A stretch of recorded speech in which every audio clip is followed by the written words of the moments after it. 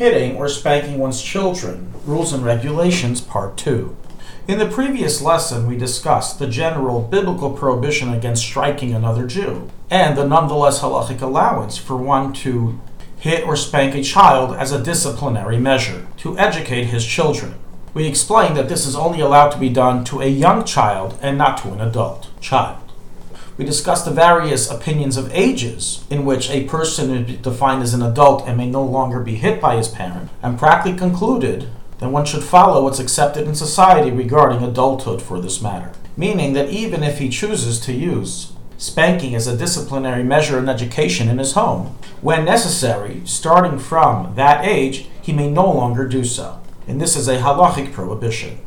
In today's lesson, we will continue with the discussion of further details, such as for what reason may a child be hit by his parent for disciplinary measures, what type of hit the strength may be given, as well as other nuances relating to this halacha. But before we begin to further emphasize whether spanking a child is a proper or useful tool in discipline of children, and whether or not it should be discouraged and to which level, is a widely debated subject amongst parents and educators. And these lessons are not coming in any way to voice an opinion on the subject, and is simply here to give halachic guidelines to those who choose to use this method of discipline. All in all, whether or not it should be used depends on age, child, circumstance, and whether other tactics work or not, and we cannot generalize an absolute yes or no. In the end of the day, it's up to each parent to do the research and make their decision based on the facts on the ground in their home. And this lesson is simply to provide halachic information. So for what reasons may a child be hit? So it's recorded in Maseches Makis 8b, brought in the Rambam, Hilchos Reitzeach 5.5, and the Alter Rebbe Shulchan Aruch, Hilchos Nizkei Guf Nefesh, Halacha 4, in parentheses, that when small children may be hit for their personal benefit. For example, they may be hit for disciplinary measures to educate them in Torah and mitzvahs. They may also be hit in order to teach them derech eretz, proper manners and midos, or for their personal safety. As this kind of hitting is intended for their own benefit, and the parent is responsible in benefiting the children that are within his authority to make sure they are brought up properly. Furthermore, continues the Alter Rebbe based on the Taz, that if children are not obedient and do not listen to instruction, then the parent may hit them even for his own benefit so they become obedient and listen to his instructions. And the reason, explains the Alter Rebbe, is because it is permitted for a parent to force his children to listen to him, as is commanded of them in the Torah, honor your father and mother. Not everyone, however, agrees with this approach. The Smeh, based on the Ramah, as well as the Rush, are of the opinion that you can only hit a child for his benefit. You cannot hit a child for your benefit in order so they keep it of aim. So you can't hit a child if that's being disobedient. As we stated, the Alter Rebbe rules that it's permitted. Everyone agrees, however, if the children are obedient and listen to instructions, it's forbidden to hit them when it is not for their benefit, just as it is forbidden to hit any other Jew. One who does so transgresses a negative command of hitting a fellow Jew. In other words, writes the Alter Rebbe, that spanking or hitting your child is only permitted in those specific circumstances that we mentioned, to give them something for their own benefit or so they listen to you, but not for any other reason. And if you hit for any other reason, it's an Isur D'Oraisa of hitting a fellow Jew. In Piskei Tosfos it says that one who abuses his child by hitting him unnecessarily is to be placed in excommunication. Accordingly, it's forbidden for one to hit his child simply out of anger, in order to pain the child and quench one's fury, and one who does so transgresses a biblical command. Even if the anger is associated with a disciplinary measure for which one has the right to spank their child, such as he's not listening, or for his safety and upbringing and education, nonetheless, it is not legally nor halachically advisable to hit one's child when angry.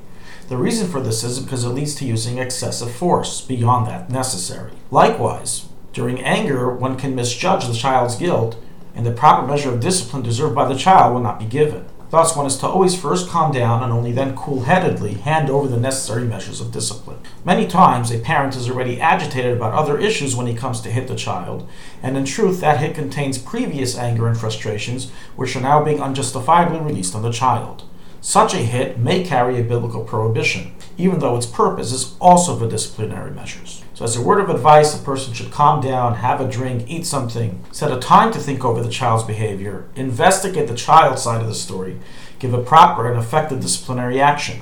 One sentence: don't hit so you feel better, but rather hit with the purpose for the child to get better. We must, however, further add an important point from the Kitzur Shulchan Aruch and other Achreinim. Even when one has the legal right to discipline his child through hitting the child, writes the Kitzur Shulchan Aruch, one should always try to discipline the child through other methods first, before hitting him. And only if the other methods do not work may the child be hit. And as we already stated in the previous year, a chassid never hits. There are many disciplinary philosophies in practice today which substitute hitting for other more useful and harmless methods, such as the School of Discipline taught by loveandlogic.com, which includes a wonderful disciplinary philosophy which is both harmless, effective, and almost completely avoids the need to ever hit the child out of discipline. As Rav Chaim Shmulevitz points out in his Siches, Musar, that it's incumbent upon a parent to train themselves to become effective disciplinarians so the children are disciplined, but not in an abusive manner. And therefore, they must measure every situation carefully to know what issues they should make an issue of and which issues they should simply ignore, especially in these generations. How hard may one hit the child? So even when a child needs to be hit for disciplinary reasons, he is not to be hit with cruelty, chas v'shalom, as do the fools. Every parent must do so with wisdom, as writes the Kitzur Shulchan Aruch in chapter 165. Stated in the Taz of Mishnah Berurah, there is no restriction regarding using a hand versus a belt or belt versus a hand. In either method of discipline is permitted. An interesting halacha recorded in the Achreinim, the Gais of Kiva Eger, and the Kitzur Shulchan Aruch, is that if the child needs to be reprimanded, one is not to threaten the child that he will hit him later on, but is rather either to hit him immediately upon him doing the action or is not to say anything at all. This, however, only applies once the child did the action for which it needs to be reprimanded, in which don't tell him I'm going to hit you later. But prior to him doing so, you may tell him that if he does this, then this is going to be his punishment, the repercussion for his actions. So to summarize this halacha, it is biblically forbidden to hit one's child for non-disciplinary reasons or unjustifiably. Even hitting for disciplinary reasons is permitted only when the child is still young enough to absorb the hit and become disciplined. Such a child may be hit to educate him in Torah, mitzvahs, derech eretz, safety, or obedience to parents. In all cases, one must first try to discipline the child in other measures and not use excessive force. To conclude with the Gemara in Saita 47a, is recorded in the Kitzur Shulchan Aruch chapter 165, it states there that there are three matters that need to be dealt with one's right hand, meaning love, and sternness with one's left hand, meaning you need to do both. You need to show love and sternness. One is the evil inclination, and the second is children. This means that one must balance a proper measure of revealed love and care to a child together with discipline. If a child is only shown disciplinary measures by his parents, it can make him rebel and destroy the relationship, damaging the emotional health and relationship he has with his parents and cause long-term effects down the road of his life, such as in his own relationships with his sibling, spouse, and own children. On the other hand, if the parent is not a disciplinarian and teaches the child bad character traits, and can also lead to damaging effects down the road of his life. It is therefore incumbent upon a parent to show a child both love and discipline in order to properly balance the child's emotional health with good character.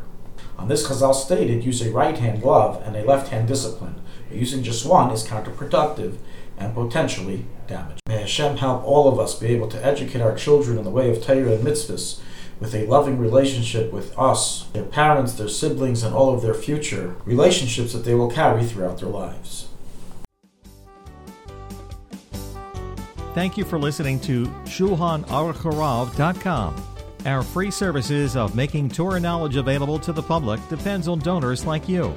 Please help us continue our work through making even a small contribution at ShulchanAruchHarav.com under the Daily Halacha Dedication section or in the subscription page. Also, check out our online courses and many Sefarim available for purchase that will both enhance your Torah knowledge and help support our work.